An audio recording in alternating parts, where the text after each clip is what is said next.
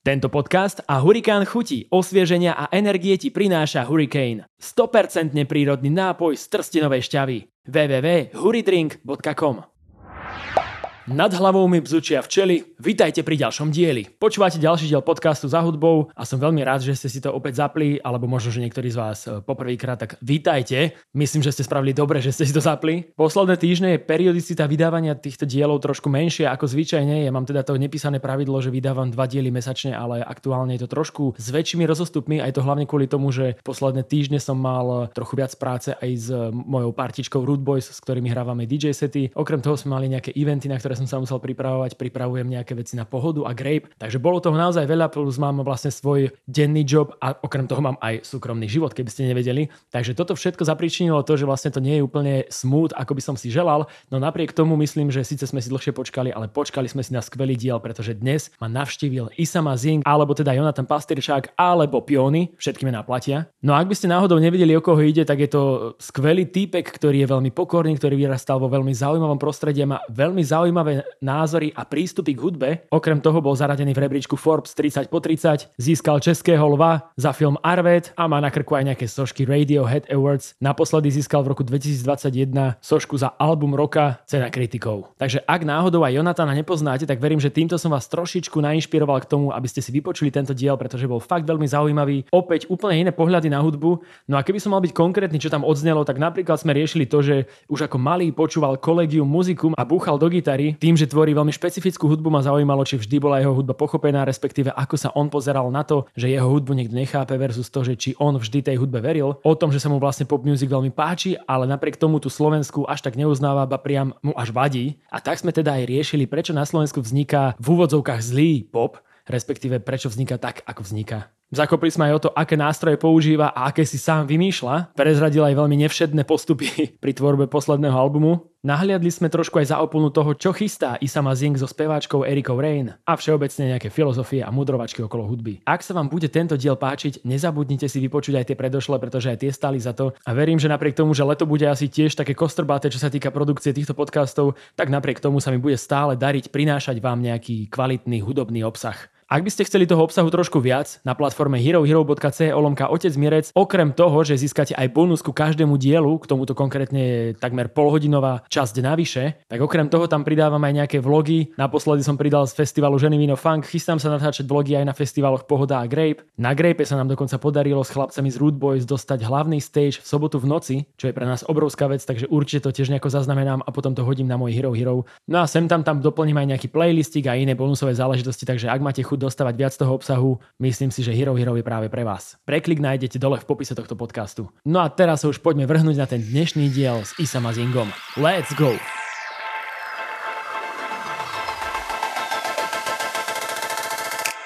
Čaute kamoši, máme tu ďalší diel podcastu Za hudbou. Dnes tu máme, nepoviem ani, že špeciálneho hostia, lebo to vždy hovorím a potom to vyzerá, že buď, že sú všetci špeciálni, alebo že nikto nie je špeciálny, len proste to chcem vždy nejakým superlatívom zakryť. A podľa mňa, že sú všetci špeciálni, to je pekné. To...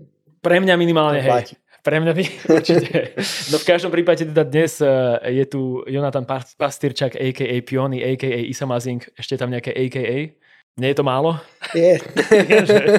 To by malo byť ako hviezdy, vieš, generáli, čo majú, alebo také, že čo majú vojaci, koľko hviezd, tak tým ti rastie hodnosť. Takže keď... Ale ak sa rátajú aj staré projekty, tak možno by sa našlo ešte niečo. No, jasné, že sa rátajú, tak všetko, čo si za život nazbieral. Tak si to prosím ťa len zosumarizuj, daj si to do portfólia. Ja si to rozmyslím nakoniec. Dobre. No teda, ale v každom prípade som rád, že si našiel na mňa čas, lebo okrem toho, že ty stále podľa mňa aktívne a veľa pracuješ, tak okrem toho vlastne ty máš aj nový prírastok doma, teda tiež to podľa mňa prináša trošku taký chaos v tom dennom harmonograme, ak sa nemýlim. Je to celkom masaker, no, akože že ten time management je veľká výzva, ale akože ja som veľmi rád a ďakujem za pozvanie a teším sa, že som tu. No ja som sa minule bavil s môjim kamošom, s českým reperom MC Gayom a on má práve 4 chalanov. Čo, tiež také, že oni mali 2 a potom jeho žena ešte tužila po cerke. A dvojčky, to sa inak dosť často stáva. Šialené. Takže má 4 chalanov.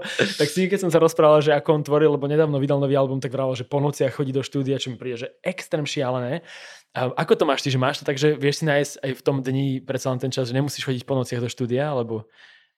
Ja našťastie nám veľmi pomáha moja mama, ktorá akože dosť často chodí k nám domov a je s Mílou a s Taňou si to tak nejako snažíme korigovať, striedať, lebo Taňa už tiež začala pracovať, takže ale dá sa to, akože niekedy sa mi darí aj cez deň pracovať a niekedy pracujem, takže keď zaspí Míla večer, tak potom 3, 4, 5 hodín robím a potom si idem láhnuť, ale väčšinou mám teda úžasnú ženu, ktorá ma nechá trošku spať ráno, tak to dospím.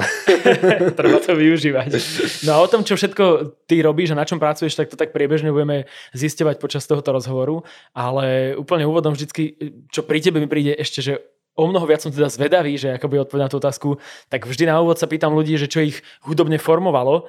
Pri tebe viem, že ty už vo veľmi útlom veku si inklinoval k elektronickej hudbe, alebo že si už bol ako keby taký, že okolo tej hudby.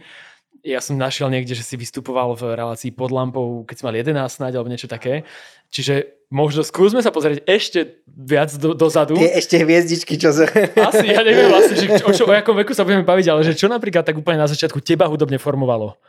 Čo si pamätáš? Ja si pamätám, asi prvá vec, čo si pamätám reálne, čo si len nenahováram, že si pamätám, ale aj reálne pamätám, tak to bolo podľa mňa nejaký koncert Collegium Musicum alebo niečo takéto. Takže ty si hneď takto zhurtajšiel na to.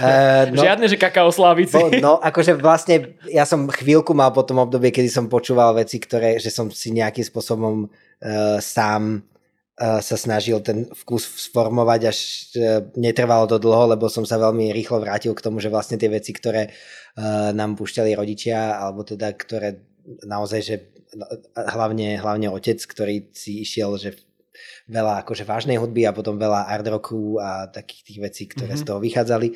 Takže že vlastne sú veci, ktoré mi prídu mega zaujímavé a od toho mám, že to mám pocit, že ma nejakým spôsobom úplne na začiatku formovalo. Že napríklad nás rodičia uspávali tým, že nám púšťali Steva Reicha, čo je taký minimalistický skladateľ. Takže ja som už ako keby veľmi skoro mal nejaký taký ako, neviem, že či sa toto nejako premietne do toho vkusu, ale asi áno. A akože, že neviem, že či už v 3 rokoch alebo kedy, že či to má nejaký vplyv, ale možno áno. Každopádne ja som začal, že strašne skoro, asi v nejakých 5 rokoch som začal tak akože by som to možno aj skôr, možno v 4 som začal akože udierať do gitary a spievať nejaké také veľmi divné texty, ktoré som si vymýšľal, že to bolo ako keby úplne na začiatku. Potom keď som mal možno, ja neviem, 6-7 rokov, toto neviem úplne odhadnúť, ale veľmi skoro sme začali s Adamom, Ingmidžitom, teraz DJ Gapom, robiť také elektronické mixy na takých detských synťačikoch až v takých hračkách a že my sme sa zavrali do izby a ja neviem, kľudne 4-5 hodín sme si takto niečo tam akože robili spolu. A potom vlastne v 10 rokoch sme založili kapelu prvú, ktorá sa volá Tukan a to je tá, s ktorou sme potom hrali Pod lampou na Pohode a akože na rôznych miestach a to bolo už potom, že violončelo, bicie a spev, alebo teda vrešťanie skôr. To je masaker. Ja som ešte dokonca našiel aj na YouTube také nejaké staré video, čo ste niekde v lese. A to už je vlastne Ingmidži den Piony, to už sme boli ako duo a to sme mali podľa mňa reálne, keď sme začali robiť elektroniku obaja, my sme sa tak ako veľmi navzájom, mám pocit, v tomto inšpirovali a tak nejako spolu vyvíjali, tak to sme mali asi 13, keď sme sa začali viac zaujímať o tú elektroniku a postupne ten Tukan sa rozpadol, začali sme hrávať spolu ako elektronické duo kvázi a potom sme sa vlastne tak nejako rozdelili a začali robiť každý sám hlavne. Čiže teraz už nie ste v takom nejakom pravidelnom kontakte. Toto sme, akože my sme veľmi blízko, sme akože, že stále sme podľa mňa, akože mne teraz je ťažko byť s hocikým v pravidelnom kontakte, ale akože je to asi jeden z mála ľudí, s ktorým naozaj udržujem nejaký ako reálny pravidelný kontakt. Takže... No ja ho práve stretávam asi v poslednej dobe najčastejšie na garážach. Hej, však to ty si tam bol niekedy? Jasné. Som ťa tam podľa mňa raz videl. Áno. A tak to je akože pre mňa, že strašne zaujímavý formát, ktorý sa tu udial za posledné roky. Hej, to je super. A strašne sa mi to páči, že sa takéto, ja neviem, jak to nazvať, takéto party vonku robia a to možno, že aj odporúčam všetkým, ktorí to počúvajú, ktorí nevedia, tak tam sa dejú rôzne koncerty. Videl som, že myslím, že aj Berlin Manson alebo niekto, že tam majú byť. Mám pocit, že tam je skoro, že hlavne k víkendu, že štvrtok, piatok, sobota tam je stále niečo skoro, ale neviem, možno nie. Ale vlastne volá sa to, že na garáž, ako keby ten koncept a tam potom sú rôzne podujatia, takže určite to očakujte. No a ty si spomenul aj tvojho otca a práve on je akože tiež veľmi podľa mňa zaujímavý človek v tom nejakom kultúrnom živote a on mal teda asi na teba tiež, ako si dal, že veľký vplyv práve možno skrz aj tú hudbu, až možno aj jeho nejaké umelecké vedomosti a podobné veci, lebo ja vlastne sa poznám aj s tvojím bratom, ktorý je zase viac vizuálne možno umelecký a vy máte ešte nejakého súrodenca však? Ešte máme sestru. Sestru. A tu nepoznám, tá je ako? Debora vyštudovala réžiu filmovú a ona sa venuje hlavne vlastne ako keby, teraz sa viac venuje možno dokumentu ako v hranej režii, ale áno, primárne. A teda akú úlohu tam zohrával ten otec alebo možno rodičia? No akože podľa mňa asi, že obrovskú. Neviem, ja mám pocit, že to tým, že my sme sa ako keby už od malička pohybovali v takom možno trochu že umeleckejšom prostredí, napriek tomu, že náš otec je primárne kazateľ, tak akože sme veľa času trávili skôr možno ja si pamätám, že sme boli na dovolenke s Motovcami, ktorí boli vtedy dobrí kamaráti naši a mám pocit, že to tiež nejakým spôsobom asi nás formovalo k tomu, že sme vôbec ako keby túžili a chceli potom robiť to umenie, že mám pocit, že aj to, že vlastne náš otec veľa maloval, sám robil nejakú hudbu a všetko možné a tiež mám pocit, že to bola taká jeho veľká vášeň, tak to sa podľa mňa do veľkej miery prenieslo aj na nás, akože na všetky deti. A myslím si, že ten vkus extrémne formovalo to, že ako myslím si, že obaja rodičia, aj moja mama má podľa mňa prirodzene je akože veľmi citlivá a vkusný človek a môj otec sa teda akože venoval alebo mal pomerne veľký rozhľad v hudbe a nie len v hudbe, vo výtvarnom umení ešte teda o mnoho väčší, lebo on študoval vlastne reštaurátorstvo a myslím si, že to bolo vlastne v niečom to, čo nám dalo ten základ úplný. S tým, že potom vlastne aj kamaráti našich rodičov, veľa z nich boli umelci. Ja som napríklad chodil niekedy, že aj na niekoľko dní k takému nášmu rodinnému kamarátovi, ktorý sa volá Zbinek Prokop, on je maliar a zároveň taký trochu ako v niečom bizarný zberateľ synťákov a zároveň teda na nich robí aj hudbu, ale má extrémne veľa proste synťákov doma. A čo to znamená, že extrémne veľa? Vieš tak odhadnúť počet? Neviem. Ale že viac ako 100? Asi hej. Fakt? No. Wow. Tak to je dosť veľa. A ja som vlastne chodil k nemu, on býval v Košiciach, mal taký krásny ateliér v takom starom byte, kde vlastne maloval a zároveň tam mal to štúdio s tými synťákmi a tam sme proste niekedy do noci proste robili hudbu nejakú psychedelickú divnú proste a on mi púšťal prvé veci potom také ako z industriálnej scény, vlastne podľa mňa u neho som prvýkrát počul potom aj že Prodigy, Nine Inch Nails, ale zároveň napríklad aj Jimmyho Hendrixa, ktorého vlastne napríklad môj otec moc nepočúval.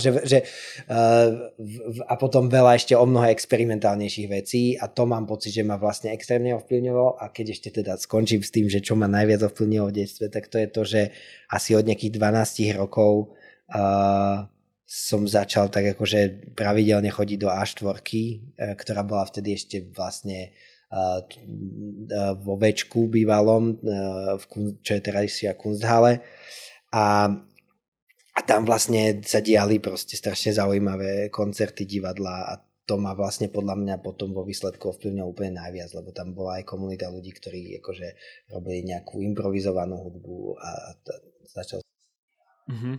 No to som sa chcel aj spýtať, že lebo vlastne tvoja hudba a aj to, čo ty tvoríš, tak nie je úplne možno pre niekoho pochopiteľné na prvé počutie, že nie je to ako keby vždy úplne že easy listening a to som len chcel vedieť, že či možno, že už od toho mladého detstva, keď si tvoril, že či si bol vždy chápaný, alebo či ľudia rozumeli tomu, alebo že či im dávalo zmysel, že robíš nejakú hudbu, alebo či to brali niekedy tak, že to bola nejaká, že čo to je za absurdnosť. Ja si myslím, predsudky, vieš? Veľa ľudí to určite tak bralo.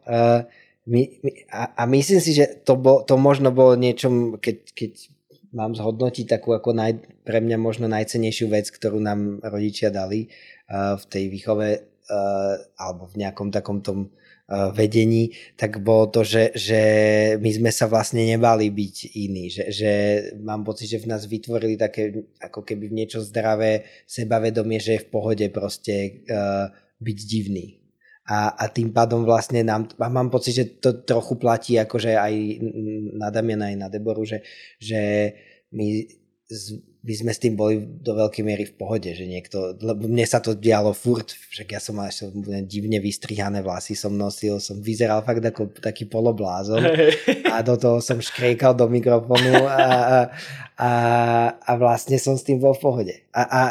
Akože vlastne neviem to vyhodnotiť, že či... Ja mám pocit, že ja som veľmi rád za to, že som sa že som dokázal ako keby nespadnúť do takého toho, akože tak teraz sa budem hanbiť a nič nebudem robiť, ale že som skôr si povedal, že mám vás piči a proste robím si, čo ma baví. To znie strašne oslobodzujúco, že ja vlastne som nevyrastal v takomto prostredí a ja viem, že pre mňa bolo, a doteraz je istým spôsobom náročné sa vysporadúvať s takýmito momentami, kedy ja nie som si istý, že či robím napríklad niečo že dosť dobré, alebo že či je to že dobré umenie, alebo nie je dobré umenie a práve možno takýto mindset je, keď to máš od malička v sebe vštepené, tak je strašne taký akože, že ti urýchli všetko, lebo vlastne ty nepochybuješ o tom, že ty vieš, že to vieš čo, ja mám pocit, že ono to je super, že keď to máš ako dieťa, tak ako dieťa o tom moc nepochybuješ. Čím som starší, tak tým viac a viac o sebe pochybujem. Že ja mám pocit, že mi sa to deje presne naopak. A hrozne dúfam, že sa im podarí túto istú vec odovzdať Míle, lebo mne to príde úžasné to mať, ale že ja napríklad teraz sa mi stáva, že sa dokážem tak spochybniť, že začnem riešiť, že či vôbec mám robiť hudbu, alebo že, vieš, že ja akože nie je to tak, že by mi to dalo to sebavedomie a tú sebaistotu akože na celý život. Ale v tom období, kedy som sa nejakým spôsobom vyvíjal a v podstate v tom teenage období hlavne, tak mi to strašne pomohlo. A čo podľa teba spôsobuje tie pochybnosti, alebo čo ich vytvára teraz, keď už si takto starší, že vieš? Analyzoval si to niekedy, že odkiaľ prichádzajú? A ja si myslím, že však o tom sa aj veľa hovorí a neviem, že možno je to také trochu zjednodušenie, ale myslím si, že veľká časť tých pochybností a nejakého takého spochybňovania sa prichádza podľa mňa do veľkej miery proste s Instagramom hlavne alebo celkovo so sociálnymi sieťami, že človek vlastne neustále má prísun toho, ako sa všetkým strašne darí a ako všetci proste žijú proste život svojich snov a napriek tomu, že niekde racionálne vie, že to tak úplne nie je, tak vlastne podľa mňa sa ti to dostáva do podvedomia a máš pocit, že ty to tak nemáš a že robíš možno niečo zlé a potom možno aj to, že to si myslím, že je jeden aspekt a ďalší aspekt, prečo pochybujem o sebe, je podľa mňa taký ten úplne prirodzený, že chcem tie veci robiť stále ako keby lepšie a mám pocit, že častokrát sa dostanem do toho, že napríklad sa už opakujem, alebo že mám pocit, že už robím nejaké také ako zabehanej rutine, že sa sám seba neprekvapujem nejakým spôsobom a tým pádom vlastne začnem pochybovať o tom, že či to robím dobre, že a to potom už sa nabaluje. No, akože... Ja som niekde v nejakom rozhovore čítal také tvoje vyjadrenie, že ak sám seba neprekvapuješ, tak práve máš pocit, že to pre teba akože nemá zmysel, niečo v takomto duchu. A to bolo pre mňa veľmi zaujímavé, že som si vravel, že čo je vlastne ten hnací motor pre teba, že tvoriť tú hudbu. Alebo že, vieš, že niekedy niekto chce akože tvoriť hudbu, že aby sa na ňu tancoval alebo niečo podobné. A čo sú také tvoje zámery, že čo tú hudbu ty chceš vlastne priniesť? Tak to je taká strašne vlastne v niečom jednoduchá otázka, ale ja si ju málo kedy kladiem, lebo ja mám pocit, že ja vlastne si neviem predstaviť, že by som tú hudbu nerobil. Že je to tak ako keby tak strašne už integrálna súčasť mňa, že predstava, že by som teraz nerobil hudbu je v niečom až taká jednak skľučujúca a potom taká divná, ale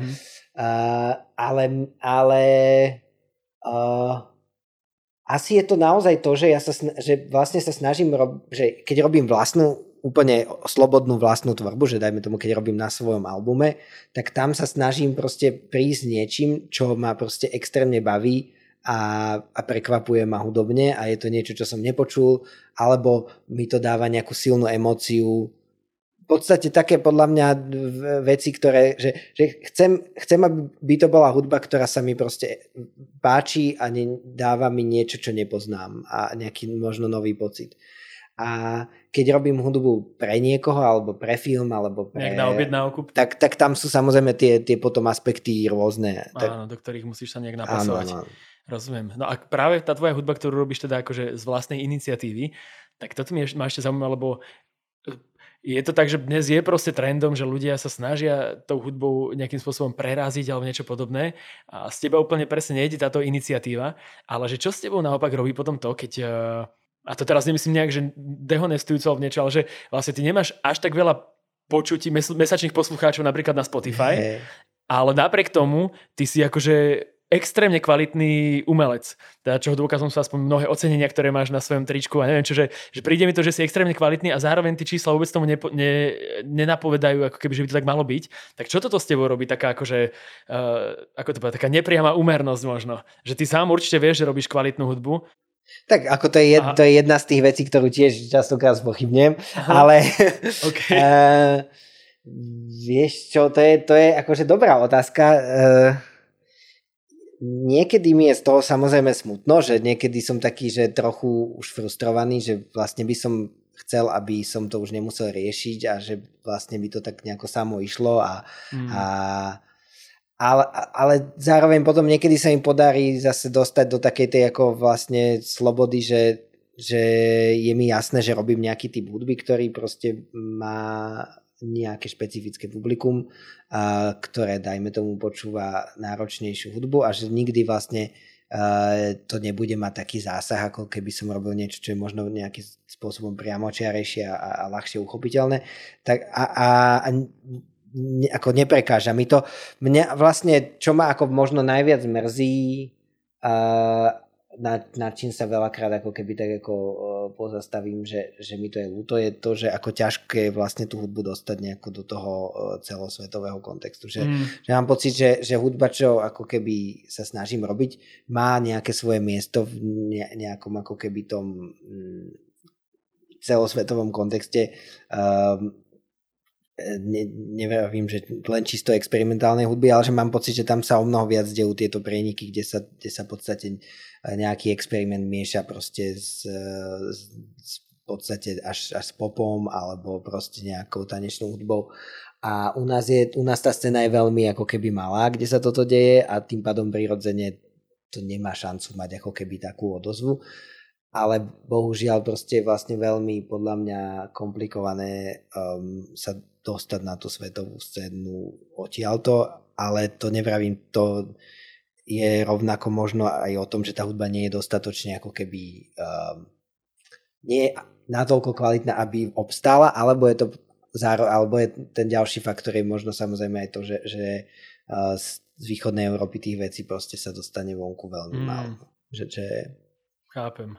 A ty podnikáš aj nejaké konkrétne kroky na to, že aby si dostal do sveta? Ak áno, že aké sú to? Vieš čo, málo. To je ďalšia vec, že proste ja mám pocit, že keď už sa to deje, že by som to mal začať riešiť, tak väčšinou to tak akože nedostatočne sa tomu málo povenujem, ale akože ja mám pocit, že asi tá vlastne v niečom realistickejšia cesta je snažiť sa spolupracovať s ľuďmi, ktorí ako keby nie sú že len odtiaľto, ale že nejakým spôsobom sa na tú globálnu scénu ako keby dostať alebo prirodzene sa do nej začleniť práve tými spoluprácami.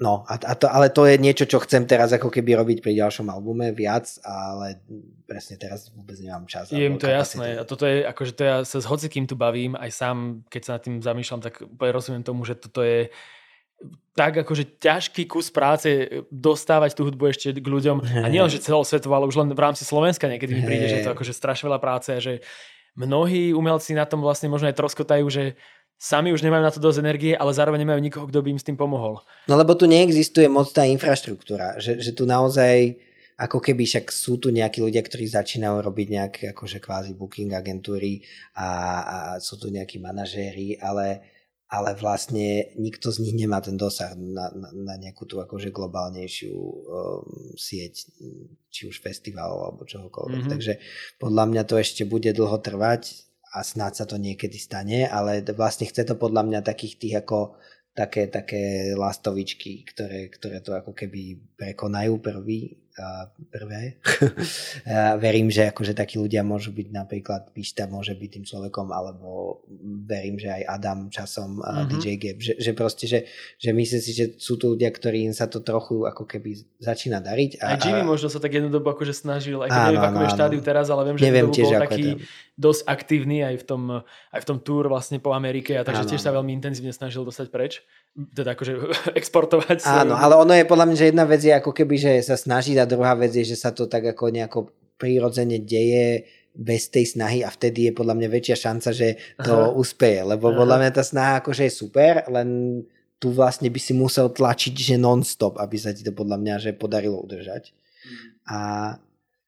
No a mám pocit, že dajme tomu pri Fulcrumovi alebo aj pri Adamovi trochu sa to ako keby nejakým spôsobom deje, že ten záujem prichádza zvonku, to možno aj viac ako odtiaľto. Inak to je zaujímavé, že Adama ja napríklad neviem úplne odhadnúť, že ako ho tu doma vnímajú, že Pišta viem, že je u nás celkom populárny, ale Adam mi príde, že vlastne až tak ho ani nepoznajú ľudia u nás. Podľa mňa tu ho pozná veľmi málo ľudí. Že vlastne on je dosť taký, akože, že napriek tomu, že ako aj ty ho ich faluješ, aj ja s ním mám fakt super zážitky hudobné a si myslím, že je veľmi zaujímavý typek, tak je to zaujímavé, že u nás ho moc nepoznajú a že práve to, že ty hovoríš, že skôr sa obzývajú ľudia zvonku, tak to je cool.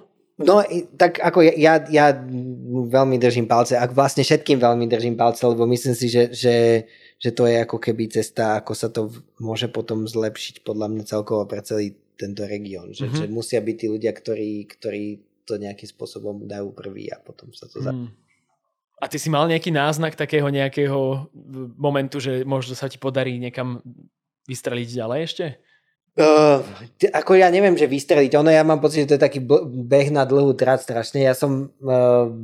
No, nejaká vec, že zaujímavá, že niekto sa ti ozval, alebo nejaká... Áno, aj som párkrát hral niekde akože vonku a zároveň som bol pod takou platformou, ktorá sa volá, že Shape a tam tiež, kebyže možno sa viac snažím, tak sa to nejakým spôsobom dá viac využiť, lebo to bola proste taká medzinárodná ako keby platforma, ktorá práve podporovala ako keby experimentálnu hudbu a nejaký ten ako keby prelinkovanie tých krajín európskych v rámci tohto, ale no ja mám pocit, že veľakrát to možno stroskotalo práve aj na nejakej ako mojej hlavne nedostatočnom čase, akože ani nie, že motivácii a chuti, lebo to by aj bolo, ale proste vždycky som vlastne tak nejako nedotiahol si to možno, alebo akože nebola dostatočná aktivita možno z tvojej strany.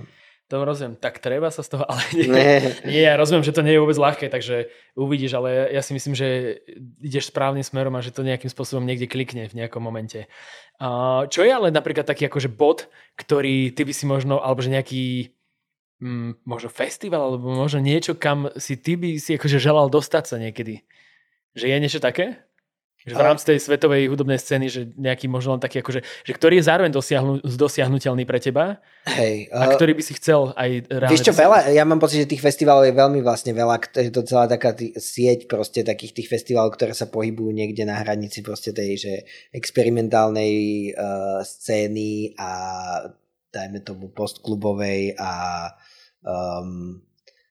miestami nejakého akože alternatívneho popu a či už je to napríklad CTM-ko v Berlíne alebo Unsound v Poľsku alebo Rewire v Holandsku. Akože tých festivalov je vlastne hrozne veľa. Že to je, že všetko sú to také miesta, kde by som veľmi rád hral a veľmi rád by som vlastne ako keby sa stal súčasťou tej scény. Že mám pocit, že to sú tie festivaly zároveň nejakým spôsobom formujú aj tú scénu.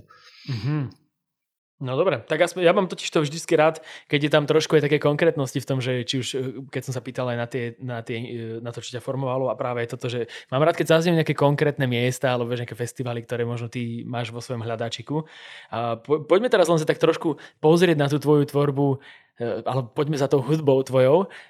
Keď ty tvoríš, teraz myslím z vlastnej iniciatívy, nie na objednávku, tak predstavuješ si niekedy aj to, že kto sú tí ľudia, ktorí to potom budú počúvať? Alebo že kto bude potom ten tvoj poslucháč? Že máš takéto, že aj toto si uvedomuješ pri tej tvorbe, alebo to vôbec neriešiš? Vieš čo, uvedomujem si to pri napríklad, keď robím pre niekoho produkciu, alebo robím ako s niekým, že s nejakým, teraz napríklad robíme s Erikou Rain album, tak tam mám pocit, že možno viac sa o tom bavíme, že kto je ten nejaký cieľový posluchač, aj keď aj to je presne také, že veľmi ťažko sa to ako keby podľa mňa odhaduje. Ja keď robím svoju hudbu, tak to asi moc neriešim. Si sebecký, ale v takom dobrom. Áno, asi hej, akože viem, že vlastne to, čo že ja vlastne v momente, ako keby som začal kalkulovať v tej hudbe, tak mám pocit, že by som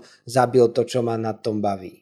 A tým pádom neviem, či by som to, že to je niečo, čo vlastne robím, keď robím tú hudbu na zákazku, keď robím hudbu do reklamy, alebo vlastne častokrát aj do filmu, tak tam je nejaké zadanie, ako to má fungovať, čo to má byť, a tam vlastne s tým musím do veľkej miery kalkulovať. Keby som to mal robiť ešte pri vlastnej hudbe, tak mám pocit, že by trochu to stratilo pre mňa zmysel. A to máš možno, že aj práve ako taký ventil, nie? Že tým, že na jednej strane, že niekde musíš proste sa napasovať do nejakých požiadaviek, tak potom naopak tu zase môžeš presne naopak vybalansovať to tým, že nemusíš do ničoho zapasovať tú svoju tvorbu. Je to určite, tak ja mám pocit, že na tých, ako keby možno keď to nazvem komerčných veciach, tak sa ako keby učím, že mi to dáva veľký nejaký priestor skúmať proste nové možnosti, kam sa môžem posúvať, aj tým, že musím, dajme tomu, spraviť niečo, čo znie nejako občas, dajme tomu do reklamy, tak vlastne si nejakým spôsobom rozvíjam nejaký skill alebo niečo, čo potom sa dá super zužitkovať pri tých voľných veciach, lebo tam zrazu vlastne ten skill vieš využiť na niečo, čo znie úplne inak, ale predtým by si to nevedel urobiť. Takže že pre mňa je to také, že keď je ten balans zdravý, tak je to super. Je to úplne ideálne. Bohužiaľ si nepamätám, kedy som mal ten balans zdravý, ale... Ja to úplne rozumiem, počúvať, to je normálne. Ja si to úplne viem predstaviť, že ako ti to tam musí cvakať všetko. A keď si spomínal ale práve ten album s Erikou Rain, tak toto ma zaujíma, lebo však ja ju poznám nejaký čas už a viem, že ona má takú akože rôznu cestu, ale vlastne ona nemá ešte žiadny takýto ako keby plnohodnotný projekt. A teraz teda s tebou pracuje práve na niečom, čo bude zrejme album. Mal by to byť album. A ako to bude znieť? Že môžeš niečo o tom trošku povedať alebo priblížiť? Že toto ja si neviem, vieš, z toho, že čo ja poznám ako tvoju tvorbu versus to, čo poznám ako jej spev, kedy ja som vždy mal z nej pocit, že ide viac do nejakého R&B alebo takého soulového spevu. Akože tam vlastne to R&B tam podľa mňa do veľkej miery je. A ja vlastne milujem R&B tiež. Akože, že mám pocit, že v tom sa nejakým spôsobom vkusovo prelíname. Akurát tie veci budú určite o mnoho nejak, akože oproti tým pesničkám Amerikyným predošlým sú... Ja neviem, nerad používam to slovo experimentálnejšie, lebo podľa mňa to není moc presné slovo, ale ako sú pestrejšie a také ako a také niečom, možno, že nepredvídateľnejšie. Áno. Že tam nebudú také tie zaužívané popové štruktúry, ale že to trošku... Snažíme sa spraviť niečo zase, čo vlastne nepoznáme. Že ísť cestou, ktorá aj nás prekvapuje a zároveň nás baví a zároveň nechceme ako keby teraz na silu robiť niečo, že chceme, aby to bol proste počúvateľný album aj pre nejaké možno širšie publikum, že nechceme teraz robiť nejakú experimentálnu vec, ale zároveň nechceme robiť štýlom, že aha, táto pesnička sa nám páči, tak poďme spraviť niečo, čo znie ako táto pesnička. Vy ste sa vlastne s Erikou tak nejak trochu možno zblížili práve počas turné s tvojím posledným projektom, ak sa nemýlim. Áno. Že ona s tebou chodievala spievať, to som nejak tak registroval.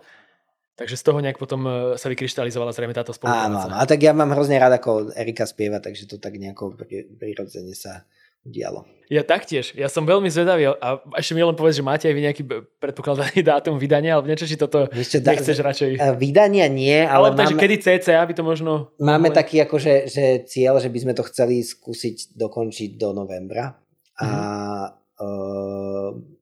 potom možno od toho sa bude odvíjať, že kedy to vydáme. Ale ako to je to je taká ambícia. No jasné. A máme nejaké veci, už máme vlastne celkom dosť vecí načrtnutých, nejaké máme hotové, takže je to ako... Nie je to úplne nereálne, si myslím, aj keď teda s môjim časom je to veľmi zlé, ale ja tomu verím a hlavne myslím si, že to obidvaja veľmi chceme. Takže. Tak to je dôležité. To si myslím, že je základ všetkého, alebo základ úspechu v tomto prípade.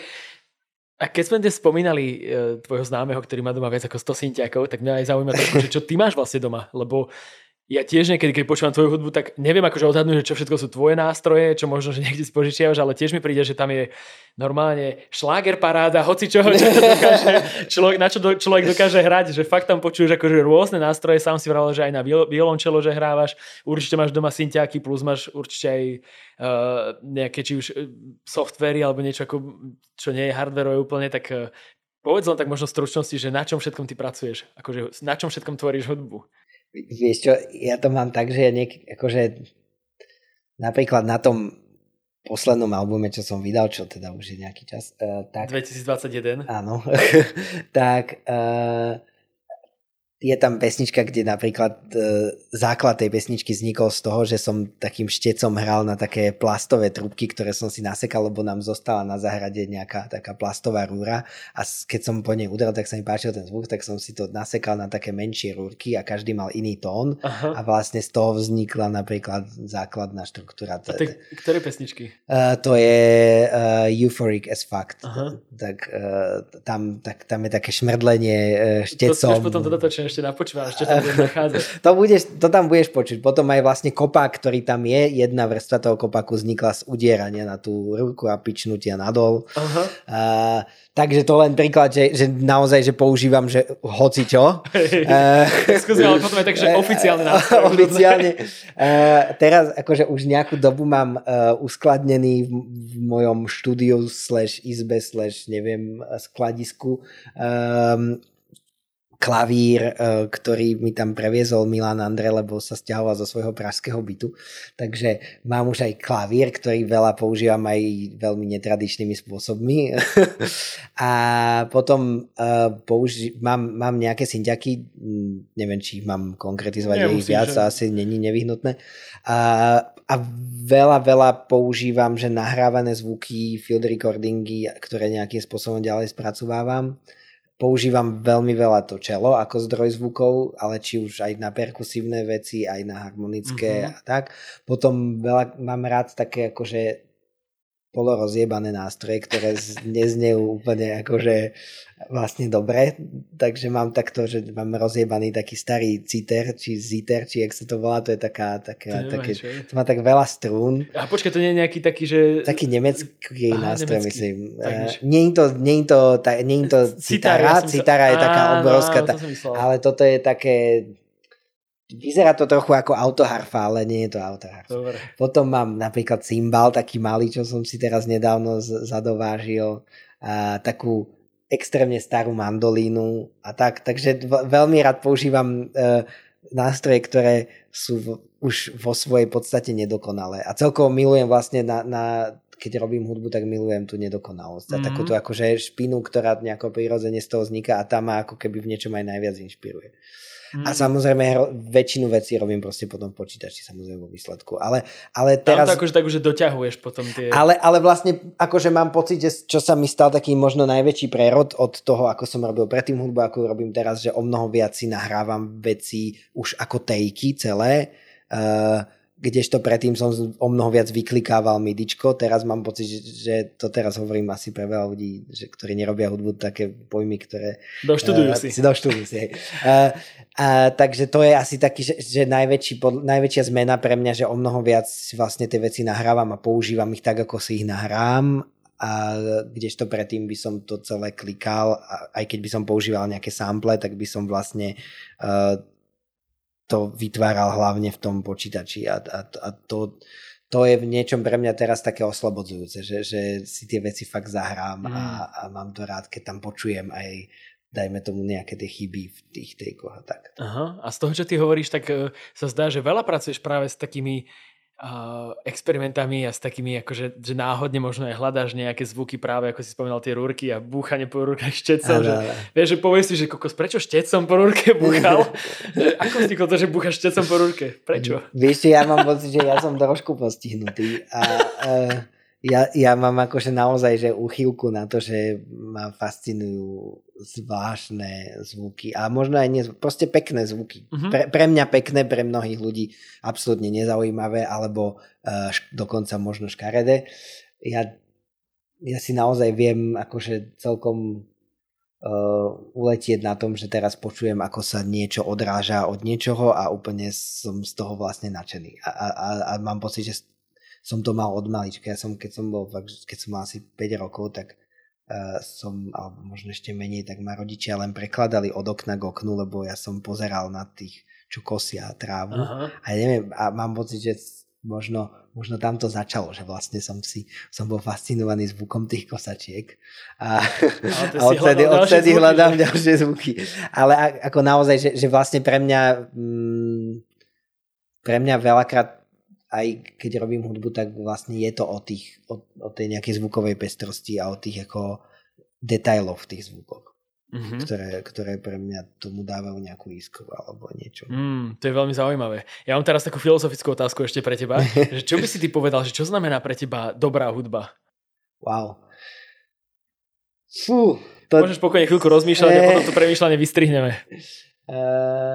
Akože vieš, že to je veľmi subjektívne, čiže neexistuje správna odpoveď, respektíve hoci čo povieš, že správna odpoveď. Ja si myslím, že to je niečo, čo ma musím nejakým spôsobom buď prekvapiť, alebo dráždiť. To už je jedno, že či nejakým ako možno trochu častokrát to môže znamenať aj to, že to pracuje s nejakým, dajme tomu, klišé, ale spôsobom, ktorý to posúva do niečoho iného a tým to vlastne človeka dráždi. Že možno v niečom to pôsobí až trošku gíčovo, ale tým, že sa to posunie do iného kontextu. Super príklad podľa mňa je, že celý hyperpop, kde sa vlastne ako používa veľa prvkov, ktoré sú možno v niečom až ako čo je to slovo? No klišé alebo také ako už otravné, ale je to také... ako keby zasadené do kontextu, ktorý z toho robí hrozne atraktívnu a zaujímavú hudbu. Častokrát, nie celý hyperpop, ale veľa vecí z toho. No a potom podľa mňa je to akože pri napríklad pesničkových veciach a pri spievaných veciach je to do veľkej miery aj o tom, akože ja milujem proste, vlastne mám strašne rád ako pop a R&B proste, keď tí speváci a tie speváčky proste naozaj spievajú nádherne, tak to je niečo, čo mi dáva hrozne veľa a mám pocit, že tam je to možno vlastne o tej emócii alebo o nejakom tom charaktere v tom hlase, a samozrejme, že keď to má, dá sa to veľmi, môže byť úžasný hlas, ktorý sa dá veľmi pokaziť tou produkciou, ale keď tá produkcia častokrát môže byť aj naozaj, že veľmi minimalistická, nič sa tam nemusí diať, ale ten hlas je vlastne to, čo z toho robí tú silnú vec. Toto inak, tam som chcel aj v blízkej dobe smerovať, že či ty vôbec registruješ, aký máš vzťah s popom, lebo z toho, čo si hovoril, som normálne si myslel, že máš možno vytvorený vlastný vesmír a že ty úplne si akože oddelil od seba nejaké... Nie, ja to mám vlastne tak, že pre mňa akože, že zároveň počúvam naozaj, že častokrát experimentálnu hudbu. Presne, a zároveň napríklad milujem Toxic od Britney Spears. Počúvaj, to ja hrávam taký mashup v DJ setoch Britney Spears so Skeptom. To som si ja spravil, lebo strašne sa mi to páči. A som veľmi rád, že to hovoríš. Toxic a Skepta. Tak Toxic je jeden podľa mňa najlepších trackov vôbec. To je strašne dobré. Ale špeciálne akože ja napríklad milujem Rosaliu a FK Twigs, ale to sú vlastne, tam mám pocit, že to je presne tam sa ako keby sklbilo to najlepšie z obidvoch tých svetov, ktoré mne sú blízke, ale zároveň naozaj mám hrozne rád aj proste veľa trackov od Rihanny a Beyoncé, a takže že vôbec nie som v tomto nejako ako práve naopak. Že... No ale čo taká slovenská pop music? Čo ty ako toto vnímaš? Čo napríklad, že IMT Smile, alebo... To vyslovene nenávidím. OK. Vieš, ale také, že ja napríklad pracujem aj v rádiovom priemysle, tak čo napríklad také Radio Express, keď počuješ, že... Vieš čo, celkom sa mi tomu darí úspešne vyhýbať, ale akože so slovenskou pop music mám vlastne dosť veľký problém. A niekedy si vravím, že či to nie je, že skôr, že som proste voči tomu predpojatý, ale ja naozaj mám pocit, že tu vzniká strašne málo dobrej pop music, a myslím si, že to je hlavne kvôli tomu, že tu sa vlastne robia veci štýlom, že sa zoberie nejaká pesnička, ktorá akože sa niekomu páči a spraví sa nejaká lacná napodobnenina tej pesničky, a že sa strašne málo pracuje s tým, že poďme síce vytvoriť proste mega chytlavý a úspešný pop song, ale ktorý bude proste náš a v niečom ako keby špecifický. A to sa podľa mňa tu skoro vôbec nedieje. Že a keď sa to deje, tak sú to asi veci, ktoré mne sú tak strašne vzdialené, že to nedokážem oceniť. To rešpektujem. Ja to nechcem odsudzovať, nevravím, že tie veci sú zlé, možno častokrát sú remeselne aj dobre urobené, ale neviem, no, akože ak sa napríklad ráta za pop music nejaké veci od Fulkruma alebo Jureša, tak potom tu vzniká aj dobrá pop music, ale inak mám pocit, že moc nie. No. Rozmýšľam, že či Fulkur mal také niečo, že Jureš ešte by som aj povedal, že možno keď padal sneh, že no bola keď taká padal sneh, najbližšie... napríklad podľa mňa, keď padal sneh, ak sa to dá považovať za slovenskú pop music, tak to je asi jeden z najlepších trackov slovenskej pop music. Napriek tomu, že asi sa to v rádiovom mainstreame úplne neujalo, ale prídem, že tá pesnička má taký akože potenciál, ktorý by mohol trafiť aj... Podľa mňa určite, no. A dajme tomu, Billy Barman má veľa trackov, ktoré majú ten potenciál. Tiež neviem, že nakoľko sa uchytili, ale niektoré sú podľa mňa super. Áno, mali niektoré, myslím, že také, že aj boli hrávaní, a potom ešte možno aj, že Para je také niečo tiež, čo je na pomedzi. Áno. Tam už to je napríklad, tam už sa to veľmi ďaleko odo mňa odkláňa. Okay. No, mám tu teraz pre teba dve otázky z Instagramu dnešného. Vždy dávam tak možnosť ľuďom sa aj spýtať a sú vlastne aj zaujímavé celkom. Jedna je taká, že veľmi spojená s tebou a druhá je zase také tiež filozofickejšia.